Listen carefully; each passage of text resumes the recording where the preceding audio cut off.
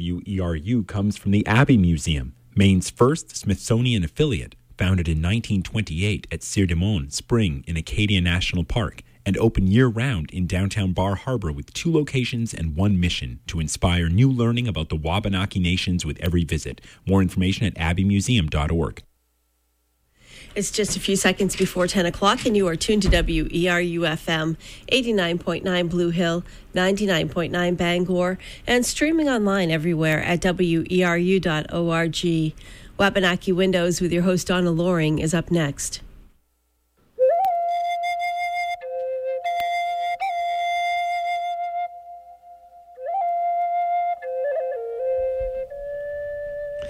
Welcome to Wabanaki Windows. I'm your host, Donna Loring. Wabanaki Windows is a monthly show featuring Wabanaki perspectives, topics, and opinions, as well as interviews with Native artists, writers, and people of interest. Today, our guest is Maria Gerard. Maria is a former co-host. She's a Penobscot Nation tribal member as well as a member of Tribal Council. And she's presently a coordinator for REACH for their health and wellness program. Welcome to the show again, Maria. Thanks. It's good to be here, always. So we're going to cover a number of topics today. But first, what I'm really interested in that you've been doing for quite a while, I'm not sure how many years, but for a while, you've been doing some settlement research. So can you tell me a little bit about that research? Sure. And, of course, what we're talking about with settlement research is the Maine Indian Claims Settlement Act. And I started becoming intrigued with that topic, it must have been in the 1990s. So I was considering back then how everything that seems to come up in the tribe always seems to go back to the land claims. You know, what does the land claims say about things? And so I knew that in our community that it was sometimes a contentious issue, to talk about the land claims. I knew that there was, a lot of problems with it. And so I just wanted to set out to do an exploration of my own to see what I could find out about the land claims. And when I first started researching it, I really wasn't sure, where it was going to go. But when I finally narrowed down on a topic area, I wrote about the original meaning and intent of the land claims from Penobscot perspectives, because one thing that became very clear is that what was meant and what was intended through the land claims suit never really materialized for Penobscot and Passamaquoddy people. So you mean what was meant and intended from our perspective never materialized? That's right. So just a little background on the Maine Indian land claims for people who aren't familiar with it. And it's interesting to note that, the Maine Indian land claims really encompassed a whole decade, basically the end of the 60s up until the settlement in 1980. And it caused, so much chaos and disruption in the state, yet so little is mentioned of the land claims in Maine history. So a lot of people don't know much about the Maine Indian land claims. But what the basis of that was the Penobscot and the Passamaquoddy tribes in the state of Maine sued the state of Maine for the loss and the taking of a majority of their land base, which amounted to about 2/3 of the state of Maine. And they brought that suit in the early 1970s following a series of events. And I think that a lot of the momentum for the Maine Indian land claims came from the 1960s when these marginalized groups, so to speak, were really, finding their voices and speaking up and starting to demand some justice. And so through a whole series of, unprecedented legal maneuvers, the Penobscots and the Passamaquoddies were able to actually take the state of Maine, to I want to say to task, but that's probably not the correct word. But, finally they were looking for their due justice in the loss of all of this land for so many years. And it resulted in a settlement in 1980. And originally, as the tribe set out to do this, their goals were to become affirmed as federally recognized tribes and to seek a land base. The thought was that in order for us to thrive and sustain ourselves culturally, we required a large land base, and so they were very much interested in reacquiring some land. But I think the most important piece that sometimes gets lost is that they were really looking for the state of Maine to get off their backs, more or less. They had seen how life under the thumb of the state of Maine government as it had existed for, since 1820, really wasn't working for them. So at the time when the tribes got together and really took on this, what seemed like an absurd challenge at the time, they were really at the bottom of the barrel, and they didn't have anywhere else to go, in my opinion. The status of the communities was just so poor. And Maria, I've often thought that had the tribes and the tribal communities been economically self-sufficient, we would never have done a land claims. There'd never be a land claims. That's probably true. And a lot of the losses that we sustained, from the loss of the land, really was through a lot of, as we found out during the land claims, illegal maneuvers. But with that loss of land came the loss of so many of our traditions, particularly the way that we sustained ourselves. The land was necessary for the fishing, for the hunting, for the gathering. And when we were no longer able to access that, we became very impoverished really fast. And it seems to me, too, that you talk about the residential school era, that philosophy about kill the Indian and save the man, seem to have carried over into the state perspective on things, where they basically just wanted to get rid of the tribes or bring them into their society, to sort of just eliminate them. Yes, I do believe that a lot of the attempts were very calculated. I've heard, Native folks in a gathering talking about the different eras that we've lived through. The era of outright extermination, and then the era of legislation, and the era of adjudication. And so all these ways in which to, quote unquote, deal with the Indian problem. And, the problem was that we were in the way, and they wanted the land. Sure. Sure. So, so talking about the boarding school era that you just mentioned, I've been doing a lot of learning around that history. And that was really like the first major assault against the tribal communities that was really widespread, happening in the late 1800s. So the first boarding school that was created, and these were industrial residential Indian boarding schools that took, sometimes children as young as 5 years old and kept them, for the whole duration of their school years. And these boarding schools were created and designed by an ex-military man, Richard Henry Pratt, and he made no secret that, the purpose for these boarding schools was to kill the Indian and save the man. That was his motto. And so by removing, hundreds of thousands of children from their tribal communities and putting them in these residential boarding schools where they never had to think for themselves, all their time every day was dictated to them.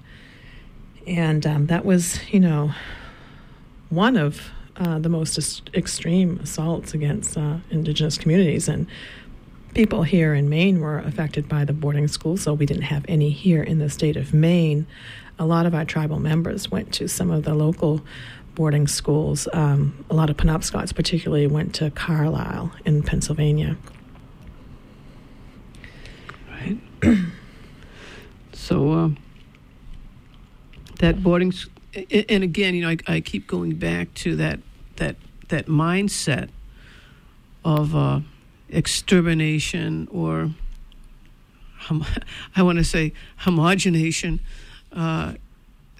That was brought into the Maine state legislature and into a lot of their policies, and I think that's why we were so impoverished. Mm-hmm. Was because one of the very first things the legislature did was pass laws to take tribal lands. That's right. And I've been doing a lot of my research in the legislative resolves, from the 1820 and moving forward. And you can see in there clearly a lot of calculated efforts to carry about their business. One of them was, let's see. Well, first let me back up a little bit and talk about treaties. We, the Penobscots, Passamaquoddy, had originally signed treaty agreements, and in those agreements we retained certain freedoms and certain lands. We retained certain lands, and in one of the treaties that was signed in 1818, we had reserved 4 townships. There was townships in Brewer that we had reserved at one point, and then there was 4 upper townships, and those were located in the areas of Chester and Mattawamkeag, and then Millinocket. And let's see, so statehood was in 1820, and by 1833 we lost those townships, which had been reserved in perpetuity, which means forever, can never be changed. Took 13 years. And in piecing together the history has been really interesting. I've seen stories in the historical record about how the point at Mattawamkeag, which was a large Penobscot village located at that site, and in the early 1800s, that's where the chief, John Attian, actually resided. And for some reason, the state of Maine wanted that land real bad. And, there's a lot of different theories around why. I've heard it said that it was because they needed to, build this Canada road. We had to build this road to, through the townships to Canada, because during the early 1800s, Maine and Canada was still fighting and arguing over the northern border. And so it was believed that, the Indians living in the northern border couldn't really secure the border well enough. I've heard it said that they needed those townships so that they could build taverns for the people who were working and building this road. And then I've heard it said that it was, for the dam, but the dams didn't come till a little bit later. But it was quick.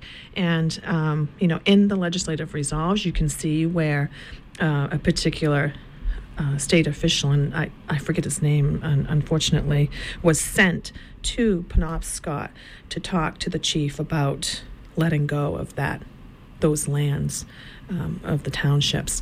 And when he went to Indian Island, he only was able to meet with a priest, and the chief refused to come down to talk with him because just a couple years prior, Mattawamkeag Point, where the chief had been living, was burnt to the ground, and all the crops were destroyed, and all the shelters that the Penobscots had there were destroyed.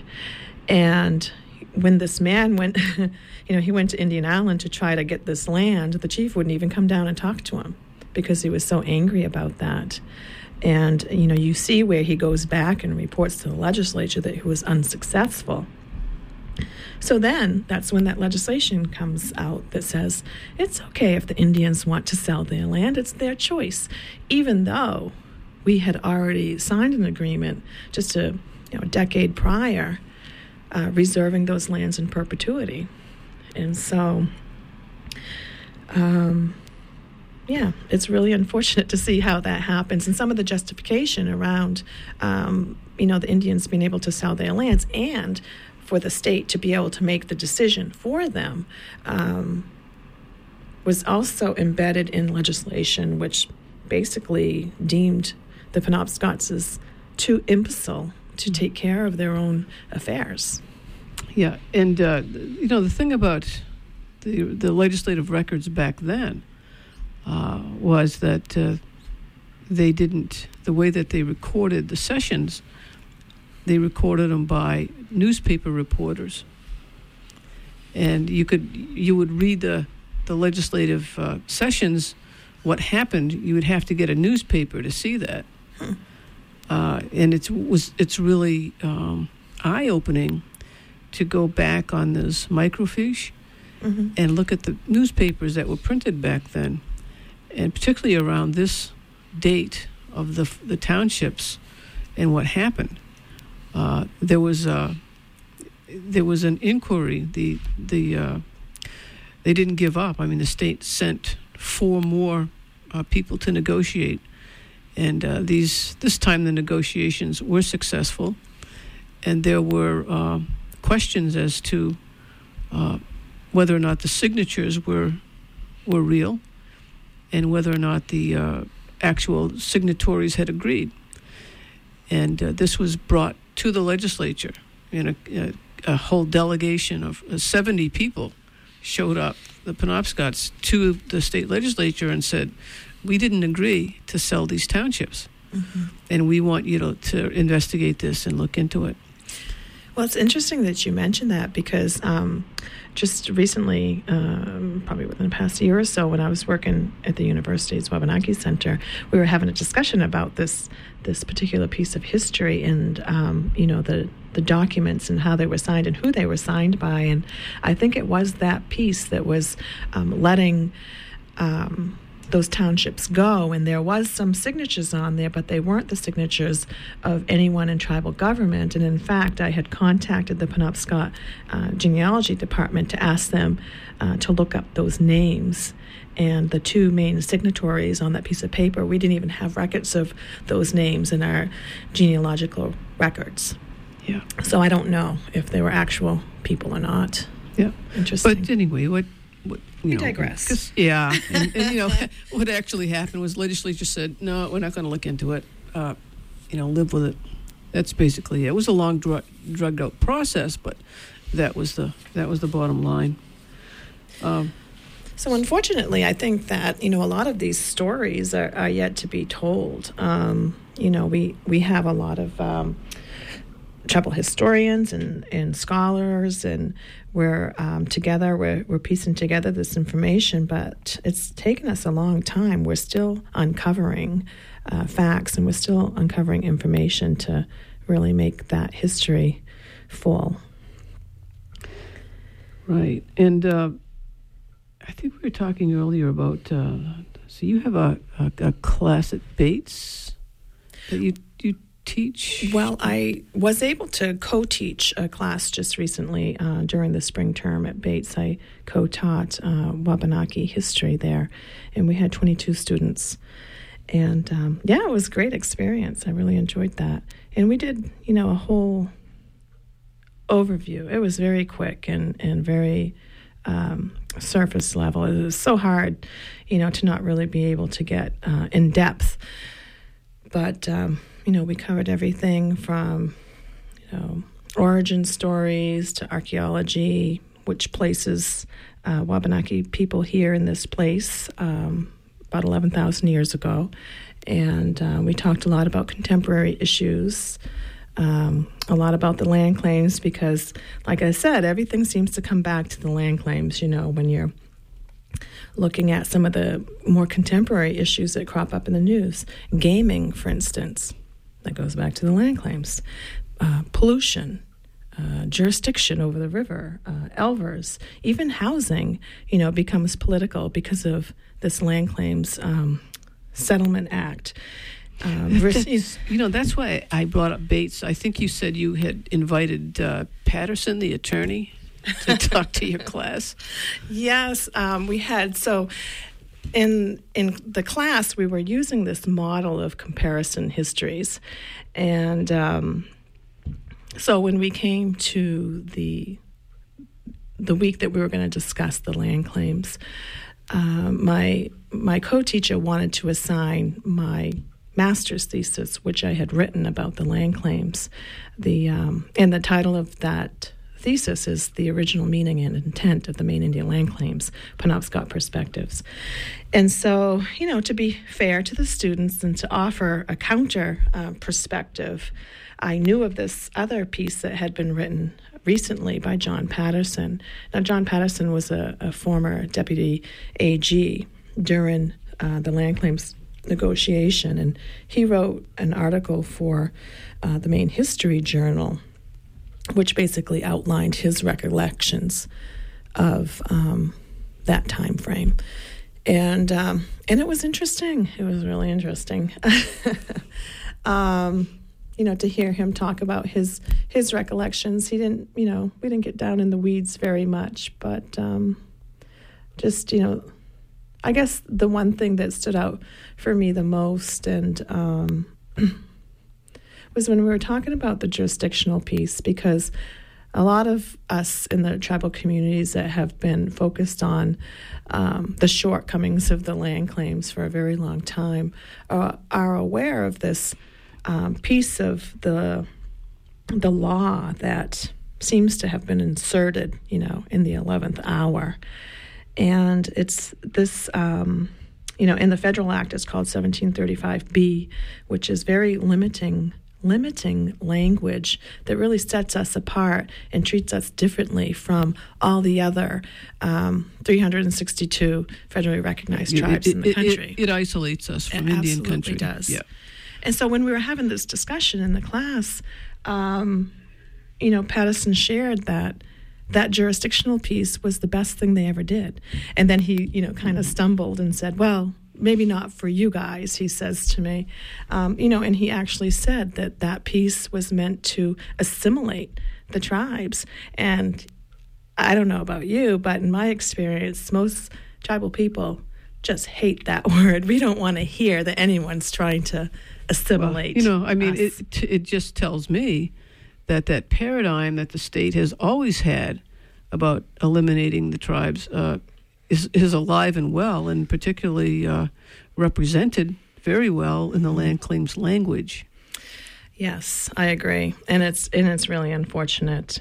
Like I said, our story's yet to be told. We're still sharing it with people. I do feel good that, in the past 7 or 8 years, I've done a number of educational outreach to a number of various organizations, church groups and college classrooms and activism gatherings and everything in between. And it seems to me that people just don't know. And when they do know the history and they get a better understanding of how we got to this place, in the here and now, that they're pretty sympathetic and they're... they're not only sympathetic, but they're pretty upset that they were lied to, or not even told anything.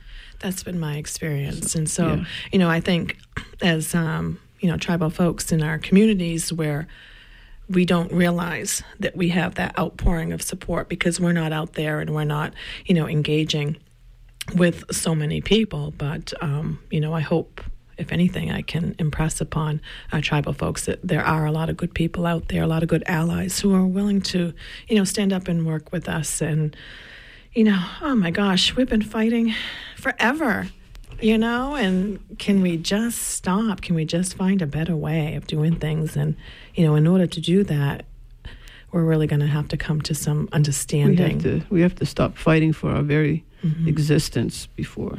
Yes, absolutely. So, So when we were originally talking about my land claims research, I just wanted to share with you sort of my thought process about when I had chosen that topic. Because I wasn't sure what I wanted to research, but like I said, everything seemed to come back to the land claims. And I had read a book by Jack Rakoff, and it was about original meaning and intent in historical documents. And Rakoff actually talked about there being misunderstandings of intent and meaning in documents like the Constitution, things that seem so common and everyday, and you would think that people knew what the framers were writing and meaning, but that's not the case. And so Rakoff was saying that in order to really understand the meaning of a written document, that it was necessary to go back in time and to get a full understanding of the historical context in which that document was created. And so that's what I was doing in my research. I was looking for the historical content of the time period when the land claims was happening. So in the 1960s with, this radical movement and the American Indian movement and the Red Pride movement and all of these things that really empowered us to take this stand. But also all the other land claims that were happening across the nation, and, all these Native tribes were standing up and demanding justice, and we were just, one of those. So the federal government, let's see, what was I going to say? Vine Deloria was describing the time frame in the federal government when there was like the most concern about Indian uprisings as being the 1970s, 1974, for example. And all these tribes are rising up, and they're trying to squash them down, and they're really concerned, and everyone wants the land claims. And so we were up against this huge, power dynamic, and our land claims was just one in all kinds. So I think a lot of times up here, we forget about that, and we just look at it in isolation and think like, oh man, did we really screw up there? But, we had everyone against us, everyone trying to just, simmer us down and put the lid on us and take care of this widespread land claims that was going on. So ours was just one of many. Right. I did want to get to your experience in your new position in REACH. Yeah. Me to go into that a little bit. Excuse me. Now, this your health and wellness coordinator. Yes. What does that entail? Well, first of all, Maine Wabanaki REACH is an organization that has primarily been responsible for the creation of the Maine Wabanaki Truth and Reconciliation Commission, although it did it under another name. So now Maine Wabanaki REACH is preparing our communities for the work of the Truth and Reconciliation Commission, but also beyond that. So the Maine TRC will be completed in November of 2015, but the work of REACH will continue. And particularly in my health and wellness coordinator role, we're focusing on historical trauma and intergenerational trauma. And it's been really interesting because as a historian, I never imagined in a million years that, I would be focused on anything that had to do with, health. But we're learning that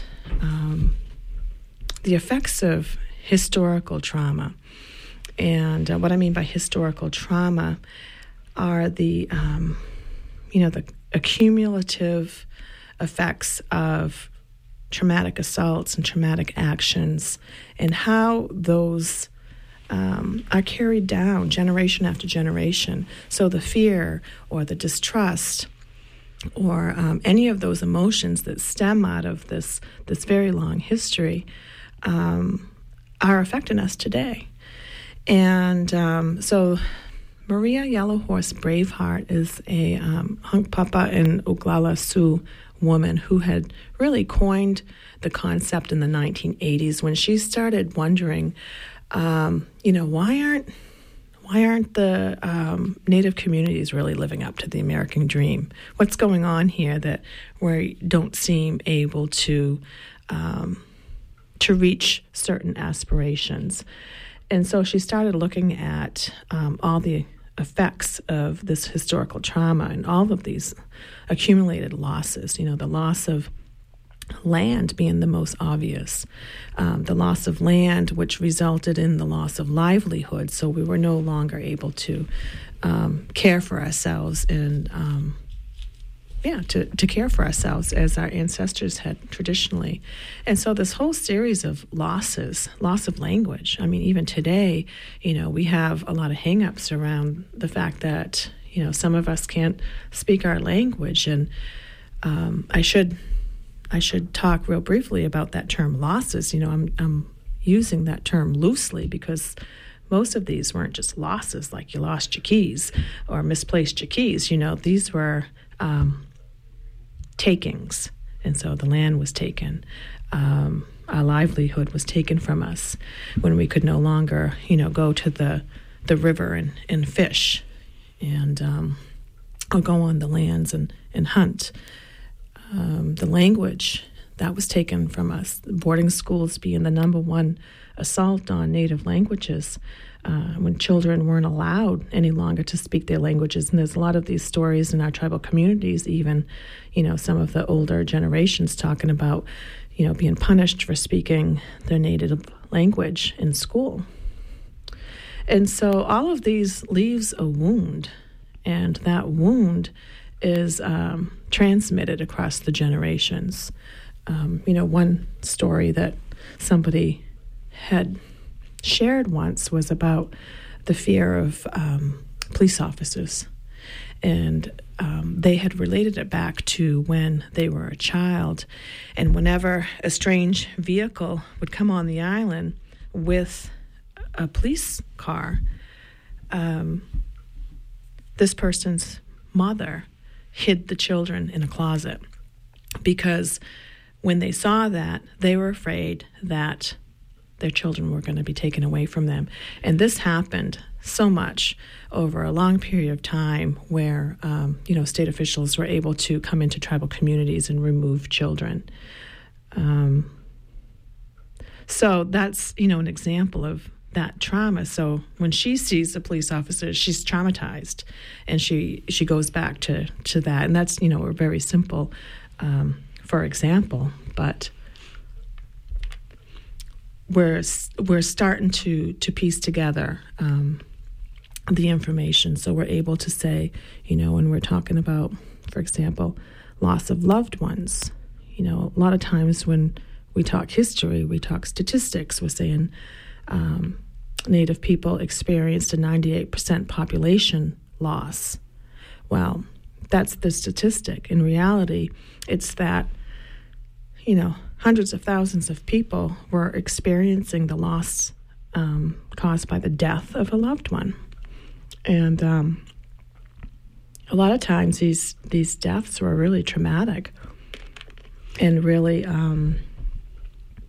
purposeful. So they were, yes, there was disease, smallpox and whatnot, but there was also out-and-out warfare, and there was also extermination, which is evident in some of the scalp proclamations, which still remain in history today.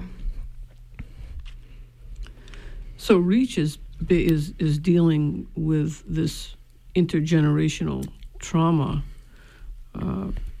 I've heard it also referred to as a soul wound. I think that brings to mind Eunice Bauman. I think she used that term. So there's lots of deep, embedded trauma involved with what REACH is trying to do and trying to sort of get people to talk in these communities. So are you hearing people talk? Are they coming to the commission meetings and talking to the commission? Or Yes. So the Maine Wabanaki Truth and Reconciliation Commission, which was seated in 2012, they have visited all of the tribal communities in Maine now. They've been at the two Passamaquoddy communities down east. They've been at Penobscot Nation, and they've been up north at the Micmac and Maliseet reservations. And so far, we've had over 40 tribal individuals share statements with the Truth and Reconciliation Commission. And while the goal of the TRC is to really investigate what happened to Wabanaki children who were taken into state foster care during the 1970s up to present, they are also hearing a lot of different stories about trauma in the tribal communities. And so they're willing to listen to all of these stories, which will inform their report so that they are getting a good historical context as well. And they visited each of the tribal communities. They have received over 40 individual statements, and they're still in the process of investigating, and they're also doing some research into secondary resources as well to build their report. And so the work that I'm doing in the health and wellness area is really focused on informing our own tribal people about our history and about this concept of historical trauma. And what I'm finding is a lot of relief, because a lot of people realize that, we've had these traumatic experiences over history, but not really understanding what was going on behind all that was happening. We were just chit-chatting about, the loss of the 4 townships. And so understanding their history has really been empowering, and understanding the concepts behind historical trauma, I think, has been really healing in and of itself. And I have equated it to if anyone has ever been sick, or if anyone has had a loved one who's been, sick for a very long time and not really knowing what was wrong with them, and then finally you get a diagnosis, and even though, you got the diagnosis, you're relieved that now you finally understand and and that's a point from which to begin healing. And so this is what I think is happening in our communities. One of the most exciting things for me working in this position is to see how the conversation around healing has really become commonplace in our communities now. We're able to have those discussions. We're able to realize that we have a lot of healing to do. And so it's really been, in my estimation, really empowering for people to be involved. Yeah, but you not only gather testimony in what you do, but you do other things with the community as well. Yes, it's a little bit of a complex structure, but not really once you're used to it. I know I had a hard time wrapping my mind around the separations between Maine Wabanaki Reach and the Maine Wabanaki TRC. But Maine Wabanaki Reach is really focused on our tribal communities and strengthening and empowering our people through knowledge, through support. And we have Wabanaki community organizers in each of the 5 tribal communities. And we get together on a regular basis to do a lot of capacity building of the organizers to allow them to strengthen their organizing ability in the tribal communities and to receive a lot of different and good, useful education. One workshop that we had together was called Justice in the Body, and it was conducted by Sage Hayes, and I believe Justice in the Body is out of Portland. And that was a just an incredible workshop, very eye-opening, that focused on historical trauma and the effects in the body. For instance, just very recently, the Penobscots had released a health assessment survey, the findings of a health assessment survey that they worked on.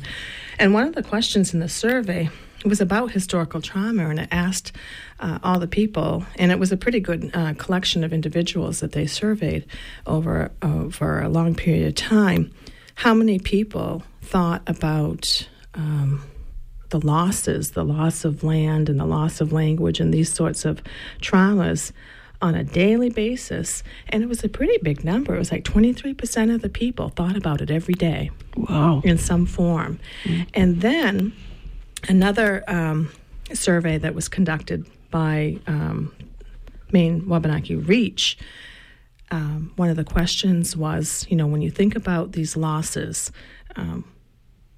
what is the feeling or what is the emotion that comes up for you? And the majority of the people answered anger. And so if you think about, how that manifests in our body, we got all these people that are thinking about these losses on a regular basis who are feeling angry for that. Mm-hmm. And how does that anger, affect our physical and our mental and emotional well-being on a regular basis? Mm. So it's been very interesting and eye-opening for sure. But you do other things too. You talk about community garden or something like that, or food security, that sort of thing. Yeah. So at one point when we got together, the larger group, we started brainstorming where we wanted to focus in our tribal communities. When we talk about healing or building up our communities, what are the sorts of things that we wanted to most focus on? And so we did some brainstorming, and we came up with the idea of decolonizing, taking back what had been taken away from us. And so some of what had been taken were our rituals. So we were specific about wanting to learn more about our traditional birth rituals. We wanted to learn about traditional death rituals. And also coming-of-age ceremonies. We were interested in doing work around food security and also around communication. So communication being, the basis and the foundation for good relations. And so in my health and wellness role, I have been conducting some research in those areas and compiling information. And in the fall, we'll have an intertribal wellness gathering, and we're narrowing in on October for that wellness gathering, in which we will have panels and Wabanaki experts who are able to talk more in depth about these particular areas that we decided to focus on. And we'll see what grows out of that. The food security piece is of particular interest to me. I love gardening and playing in the dirt, and I coordinate the People's Garden on Indian Island. And what we're hoping to do is to gather all the food growers in the various tribal communities to bring us all together and talk about how we can make sure that all of our nutritional needs are met together through our various food operations. And so that will be something that will be exciting to talk about. And what will come out of it, I don't know, but I am looking forward to having all these people and these experts, so to speak, under one roof, and seeing what sort of synergy can come out of that. So, and Reach doesn't plan on going anywhere. Like I said, the main Wabanaki TRC will be finished with their business in November of 2015, but Reach will continue on. And part of the role that we see for ourselves is ensuring that any recommendations that come out of the TRC's report will be followed and adhered. So we will kind of see ourselves as a watchdog group for those recommendations. So do you see the TRC or Reach, just since this new branch has started, since the new Reach has begun. Do you see these meetings that you have, do you see things evolving to new things that you probably never even thought of doing during these meetings? Or Well, it's been really interesting to be part of the meetings and to see how we move together, sort of at glacial speeds sometimes, but always collectively. And these meetings, aren't just tribal folks. It's also folks from USM, the Muskie School, DHHS workers from the state and from the tribes, and the community organizers. And it's, really an eclectic mix of folks, but in my opinion, everyone's heart's in the right place, and we're all focused on healing and finding a better way forward. And that's really, what this work is all about, because I don't think there's any secret or any mystery behind the history anymore. People are realizing it hasn't been the best of times, and our tribal-state relations are incredibly challenged and always have been. But, it's no secret anymore. Okay, we know what the past has been like, and we don't want to do that anymore. And there's enough people out there, I think, to make a difference. And just recently, there was an article in the Bangor Daily, I think it was last week, about the work of Maine Wabanaki Reach. And we also have Maine community organizers. We have 4 Maine community organizers that are doing phenomenal work outreaching to the Maine communities about the work of the TRC, about the history of the tribes here. And we're really finding a lot of sympathetic supporters and people who are ready to kind of roll up their sleeves and say, okay, how do we fix this? And I don't know where it's going to end up. We'll find out when we get there. Yeah. But it's an interesting journey, and sure. I think it's heading in the right direction. Yeah, and it isn't anything. There's always the naysayers, the people that come out and say, "Well, you didn't do this and you didn't do that, and we don't think this is going to work." And so, have you heard a lot of that stuff? We've heard a little bit about that, and what I would say to that is, have they really taken the time to understand the full scope of what we're trying to do?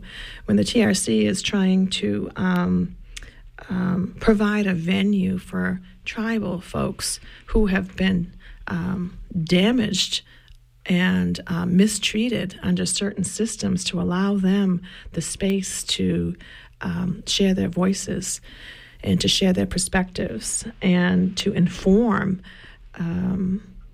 hopefully future policies that will consider the best practices for child welfare. I think that's very healing. Speaking our truth is one method of healing, and so the TRC really has opened the door to allow that to happen. So the piece that they're focusing on, the Indian child welfare, well, that's just a slice of the pie. There's so many things that we could focus on. A lot of people have said we should have a truth commission, for just tribal-state relations, period. We've heard people say there should be a truth commission around the Maine Indian land claims, because all of us tribal folks know that is sort of like a re-injury. We made this big stand. We were going to get our land back. We were going to sue for justice, and then we were re-injured by it. And so a lot of people feel that was yet another tool in the toolbox to keep us oppressed. So it's been continual, and it's been accumulative, just like historical trauma is. And we're starting to see that and identify that, and looking for ways out of that. And I'm feeling really hopeful. So that's my story, and I'm sticking to it. Well, I have this little quote on my folder here, which I just love. It's from the video, The Wellbriety Journey to Forgiveness, which is one of the videos that we used in our education process in Reach with our folks in the tribal communities. And the quote says, "We are at a critical mass, at the tipping point of a tremendous movement to take place in the healing effort." And, there's been prophecies that have prophesized this healing time.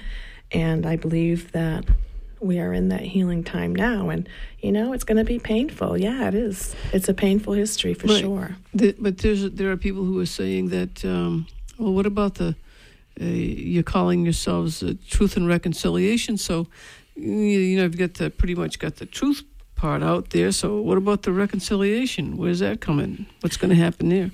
We have started some very preliminary discussions around that, and I believe that one of the questions that are being asked when people are coming forward to give their statements to the Truth and Reconciliation Commission, I believe they are being asked, what does that look like?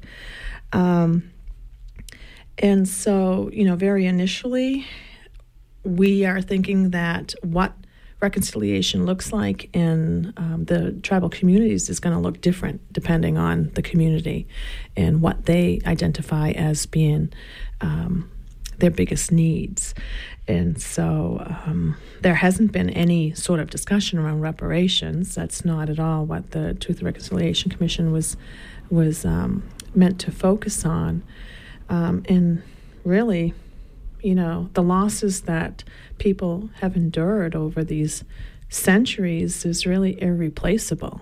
So I don't even know if there's anything that could repair that other than for people to stop doing it, to stop the genocidal practices, to stop assaulting, to stop re-traumatizing tribal people, and to learn the history, our collective history. A lot of times we say, Native history. Well, it isn't just Native history. It takes two to tango. This is tribal and state history. And, a lot of the folks that I've talked to just want that damaging behavior to stop because it's still with us today. Right, and for the damaging behavior to stop, you have to know you're doing it, and you have to be educated in that. And I know people are... people say, well, I'm tired of hearing that. I don't want to hear it anymore. Let's move on. Well, we're tired of living it, and we don't want to live it anymore. Exactly. And so they have to know that it's still happening. Exactly. When, we talk about territorial loss, the Penobscots are in a legal battle right now because they were challenged by the state of Maine and threatened if we didn't agree that our reservation didn't include the water. Now, that's ridiculous. We received, a letter from the state of Maine saying, oh, by the way, your reservation doesn't include the river. Well, that's just crazy. And so the take-ins continue. Yeah. Right. So, we have a few more minutes here to go. I know that Maya Angelou passed, and Maya Angelou had said some really great things and did a very, lived a great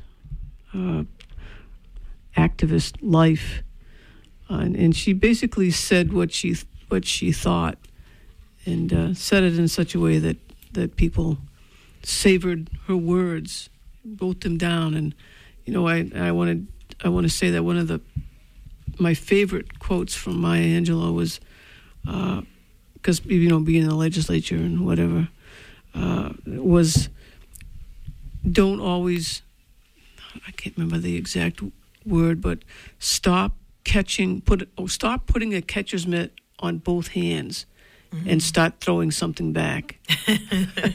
So I think that's kind of describes what we need to do. So, and you have something that you would like to read from Maya Angelou. Yes, I brought with me Maya Angelou's poem, Still I Rise. And so this really makes me think about that truth-telling work that is occurring not only with Maine Wabanaki Reach and the Maine Wabanaki TRC, but the, our Indigenous scholars, historians, all those people that are really working to rise up out of the bowels of history. Yeah. So we get in the last few minutes of the show here, we're gonna hear Maria read this poem from Maya Angelou. Go ahead, Maria. Still I rise. You may write me down in history with your bitter, twisted lies. You may trod me in the very dirt, but still like dust I rise. Does my sassiness upset you? Why are you beset with gloom? 'Cause I walk like I've got oil wells pumping in my living room. Just like moons and like suns, with the certainty of tides, just like hope springing high, still I rise. Did you want to see me broken, bowed head and lowered eyes? Shoulders falling down like teardrops, weakened by my soulful cries. Does my haughtiness offend you? Don't you take it awful hard, 'cause I laugh like I got gold mines digging in my own backyard. You may shoot me with your words, you may cut me with your eyes. You may kill me with your hatefulness, but still, like air, I rise. Out of the huts of history's shame I rise. Up from a past that's rooted in pain I rise. I'm a black ocean, leaping and wide. Welling and swelling I bear in the tide. Leaving behind nights of terror and fear I rise. Into a daybreak that's wondrously clear I rise. Bringing the gifts that my ancestors gave. I am the dream and the hope of the slave. I rise, I rise, I rise. Thank you, Maria. So that's the end of our show for today. You're listening to WERU, Wabanaki Windows. I'm your host, Donna Loring, and we've been talking to Maria Gerard. I want to thank you for joining us today. And I want to say that the music for our show is by Rolf Richter, a track called Little Eagles from his CD Dreamwalk. So thank you again for being with the show, and tune in again next month for another Wabanaki Windows. Muliwan, Minach Kanamiel.